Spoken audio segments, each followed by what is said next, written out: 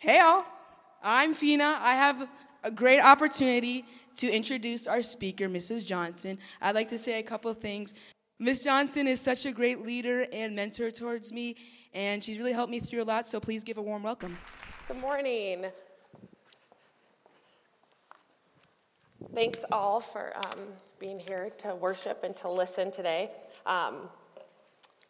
So today I have a question that I want to start with asking you, and it's, have you ever felt like you're alone, like you are maybe in a room full of people, people are everywhere, maybe you're smiling, but maybe on the inside you feel completely alone. Nobody really knows what you're thinking, what you're going through, where you're suffering. Today I'm going to share about a season like that for me, where I had people everywhere, but I felt alone. I'm going to share how I survived that season, how the Lord carried me through it. And while I hope that my story encourages you and I hope that it challenges you in some places, I don't want that encouragement or that challenge to be rooted in me or in my story. I want it to be rooted in God and in His story. So really quickly, bear with me, let's remember some people in God's story that probably felt alone in their suffering. I was thinking about this. I was thinking that Hagar must have felt alone after she gave birth to Abraham's son Ishmael, and then was tormented by his wife Sarah. And then she was just sent away in the desert with a skin of water. But in her tears, God spoke to her, and he told her not to be afraid, that He has heard her boy's cries. He had heard her boy's cries. I also thought that Hannah must have felt alone. When she desperately wanted a child, she cried out to the Lord and praised Him, and the Lord remembered her. David must have felt alone when he was fleeing Saul, but we know from the Psalms that David cried out to the Lord, and that He heard and that He answered. And then, of course, Jesus must have felt alone on the cross. Talk about people all around you, even wanting His death, and He had done nothing. And He even cried out to God and said, "Why have you forsaken me?" So there's lots of examples in God's word of this. So we are not alone in feeling alone in suffering. And as I share my story, I hope you remember these stories from God's word, how they responded in lament and in tears and in prayers. And most importantly, how God saw and how He heard and how He responded. So some of you in this room, you right now are in a season of suffering or alone. And my hope by the end of this is that you will feel a little less alone, that you will be confident in God's presence with you, that you will even maybe walk away with some tools to help you walk through that.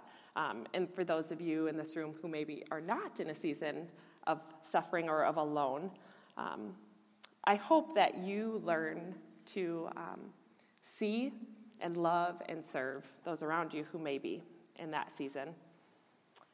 I hope that you learn what it means to enter into another's suffering. And what I mean by that, I will use that term a lot today. That means to me to be able to sacrificially love, care for, and serve others, to literally come alongside them in a way where you are holding their pain. So I'm going to start with this picture. Come on, clicker. Oh, is it up? Okay.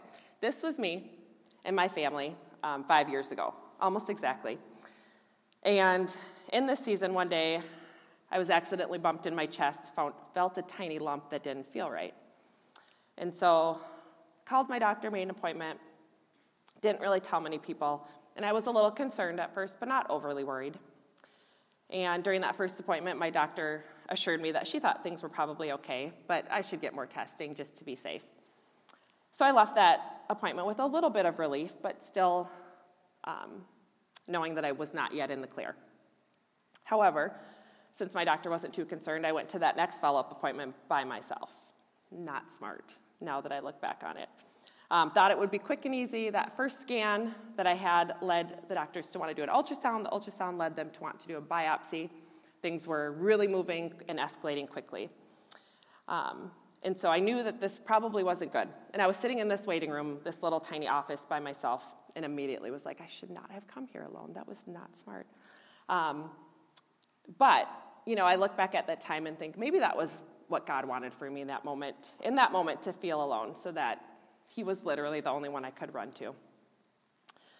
So fast forward a few days, the results were in, and I did in fact have breast cancer.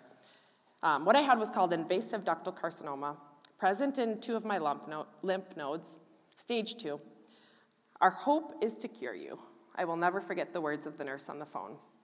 And I would later find out that this would be through 16 rounds of chemo, a few surgeries, 28 rounds of radiation.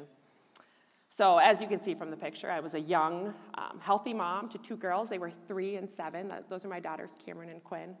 A wife to my husband, Ron, who had actually just lost his dad 2 months prior to this. And here I was. My world had obviously been rocked, and I knew I was about to enter a battle. And if you've ever known anyone who's battled cancer, you know that the first weeks and months after a diagnosis are a nonstop cycle of testing and waiting and testing and waiting and worrying until the treatment begins. And during that waiting period, I would say I experienced a deep aloneness. There were all these what-if statements that ran through my head constantly that kept me from sleeping. You know, those things that you're afraid to even think about, much less say out loud or say to someone else. And there was a big part of me in that time that did not want to allow others to enter into my suffering.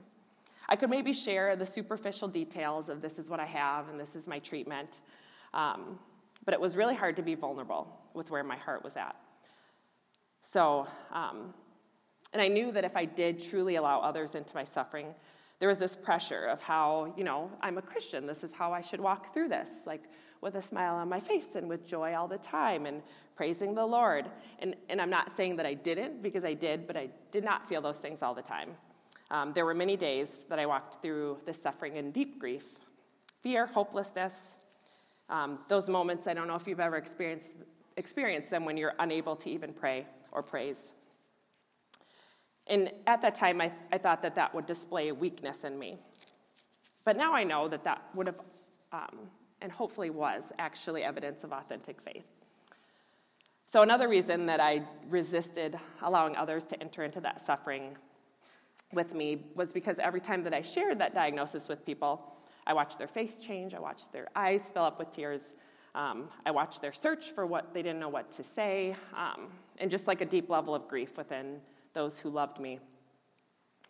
And I learned that actually I was traumatizing them, and that was actually traumatizing me. So, sounds really silly, but I was feeling guilty for causing that pain in other people that loved me. So what do you do with those feelings of deep aloneness or suffering that maybe you carry? Do you try to carry that alone, or do you allow others to enter in? Do you allow others to pray for you? Do you ask them to pray, or does that feel too vulnerable? God's word obviously is no surprise that it tells us to carry one another's burdens, to mourn with those who mourn, and it tells us that as the body of Christ, we belong to one another. So why is it hard to do those things? So although this was something I initially resisted, people in my life came alongside me and served and loved me. They didn't ask me what to do, they just did. So it could have been a meal, it could have been picking up my kids, cleaning my house, it could have been sending me a text of a Bible verse or a prayer. And all those ways that people showed up for me were helpful and they were good. But the reason that they actually impacted me was because they pointed me to Jesus and the fact that he was with me, that I was not alone. So during this time, I had 2 dear friends, and their names were Kat and Leah. Clicker. And they were 2 young women like me that were suffering the same cancer. And we became really close during this time. We did everything together. We went to treatments together. My dear friend Kat, who is the one in the middle, she was a young mom of 2 little girls, and her cancer had spread all through her body. And so I just watched her get sicker and sicker every day. And when I was first diagnosed, she, obviously, if anybody could understand, she could, because she had already been battling this. And I remember the text that she sent me that said, "You, sister, get to see Jesus show up in the most real way over and over. You get to be mind blown."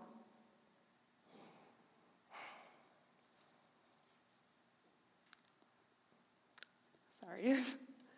"You get to be mind blown by his faithfulness and to testify of his goodness like never before." So she celebrated my milestones and my healing like they were her own, even though she was dying. So when I think of what it means to enter into another's suffering, I think of her. And then I can't talk about this journey without talking about my mom.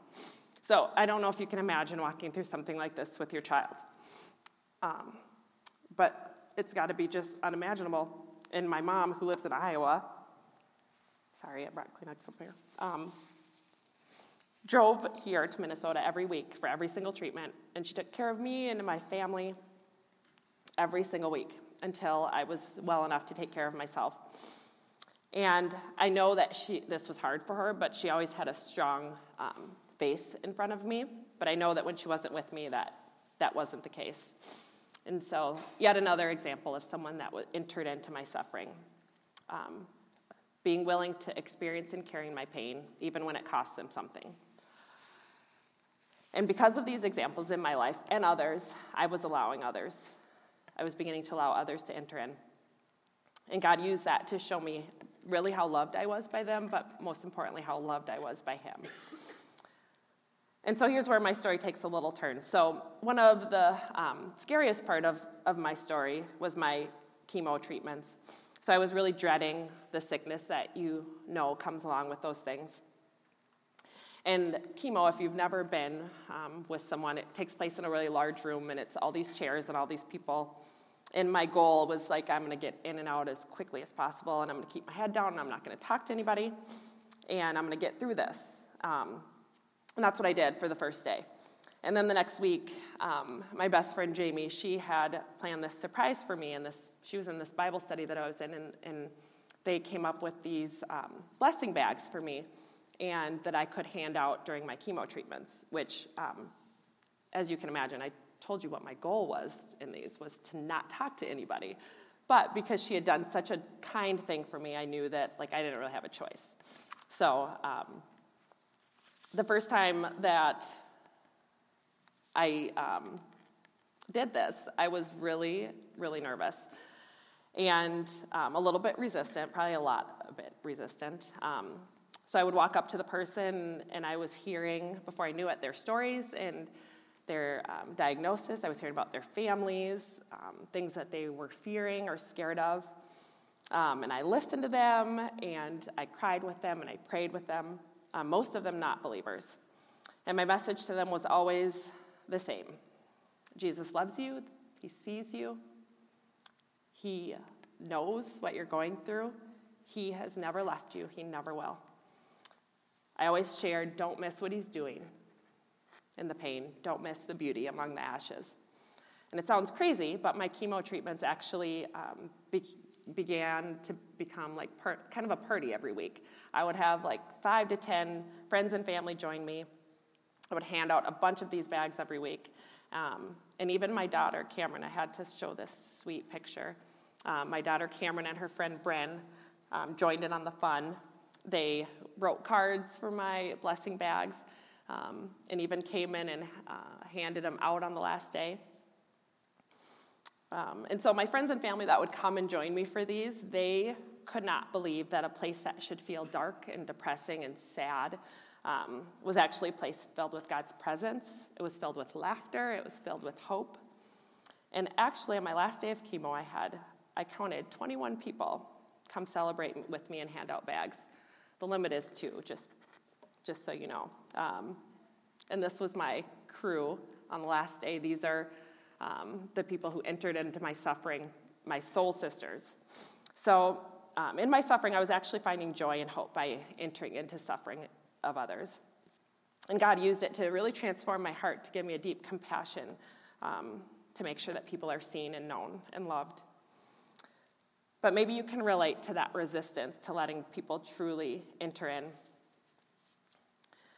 And maybe if you are, you can start to think about why that is. And I thought about that for me, why that was for me.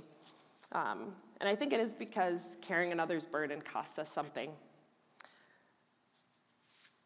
But from my story, I was thinking of a few ways that if you do have someone that you know that's walking through a season of alone or a season of suffering, a few things from my story that hopefully will help you to love them well. And that first thing is to be persistent in loving and serving them, even if they don't ask for it, and even if maybe they resist. And obviously use discernment here, but I know that if people hadn't done this for me, I would have remained in the pit that I was in. Sometimes we all need someone to drag us out of bed, to pull us from the pit. Remember that suffering people don't often know the answer to the question of what can I do? So for me, I appreciated people just doing it. Suffering people also don't know how to answer the question, how are you? Great. I have breast cancer. I'm great. And so my dear friend Stacia would ask me, how's your heart? Something about that question showed me a deeper level of love and care, and it was easier for me to wrap my mind around that. The next is to pray for them, and I don't want to say that like a cliche thing, but really actually pray. And when you do share those with them, even if it's over text message, even if it's written, I know without a doubt that the prayers of others is what God used to carry me through. There were moments that I would get prayers texted to me that would be the exact promise or truth of God I needed to hear right then.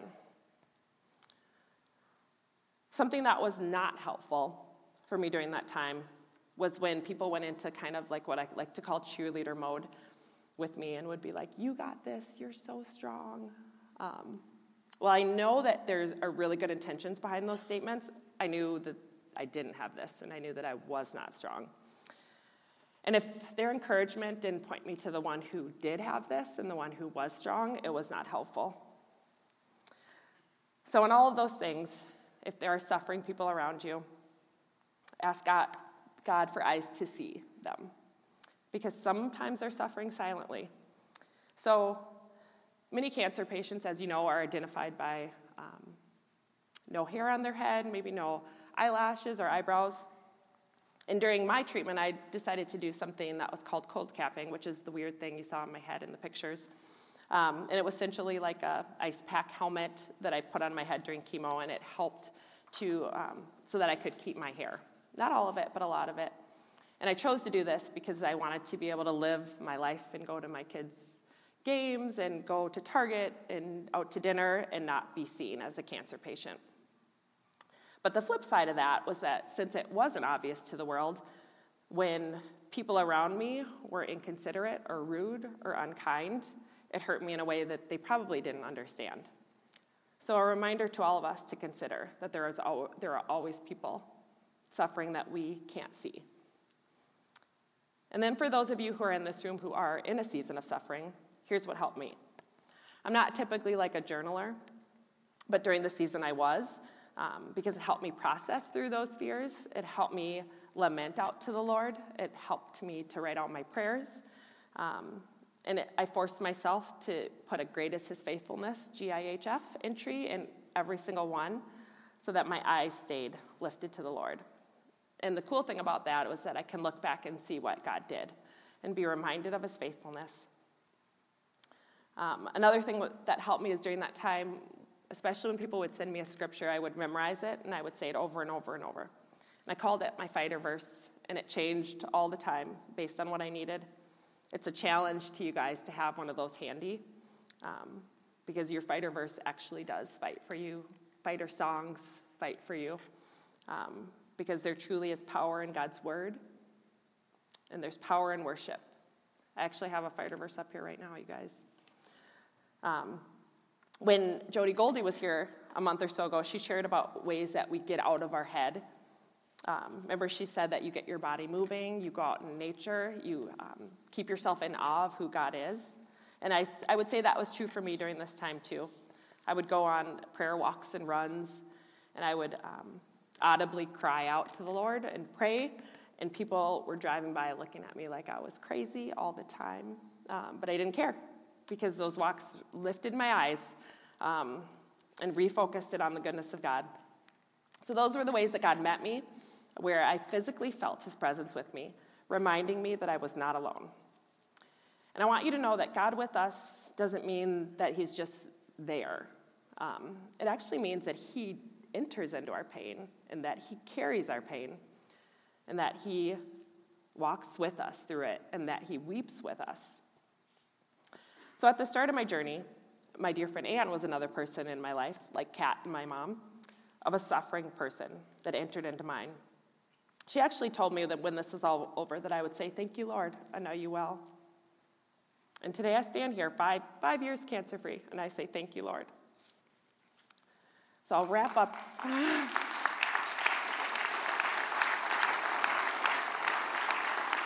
Okay, stop. You guys are making me cry again. I'm almost done. But a few days ago, I read this quote in one of my devotionals that was just really perfect for what I'm talking about. It says, "Suffering creates an interpretive lens, either refining the sufferer's vision of God or blurring it." So I hope you caught from my story that leaning into God's word, his promises, and his people in suffering and allowing them to enter into yours can and will actually refine your vision of God. And being willing to enter other people's can refine their vision of God too. So I want to leave you all with this. If you feel alone in your suffering, in your anxiety, in your depression, in your circumstances that maybe others around you don't know, my challenge is to choose. It's a choice to believe God's word, to believe what he says, to believe the words that I shared with my chemo friends 5 years ago, that Jesus loves you, that he sees you, that he will never leave you, he never has, and he never will. And so I'm asking you guys to pray with me quickly, and I'll dismiss you. Lord, thank you that you never do leave us or forsake us. And I lift up the people in this room who are in a season of suffering or feeling alone, that you would send just specific encouragement to their hearts and evidence that they know that they are seen and known and loved by the God of the universe. And for those who are not in a season of suffering right now, Lord, I pray that you would give them eyes to see those who are hurting and give them opportunities to love and to serve them in a way that refines their vision of you, God. Thank you, Lord, for this time. Amen.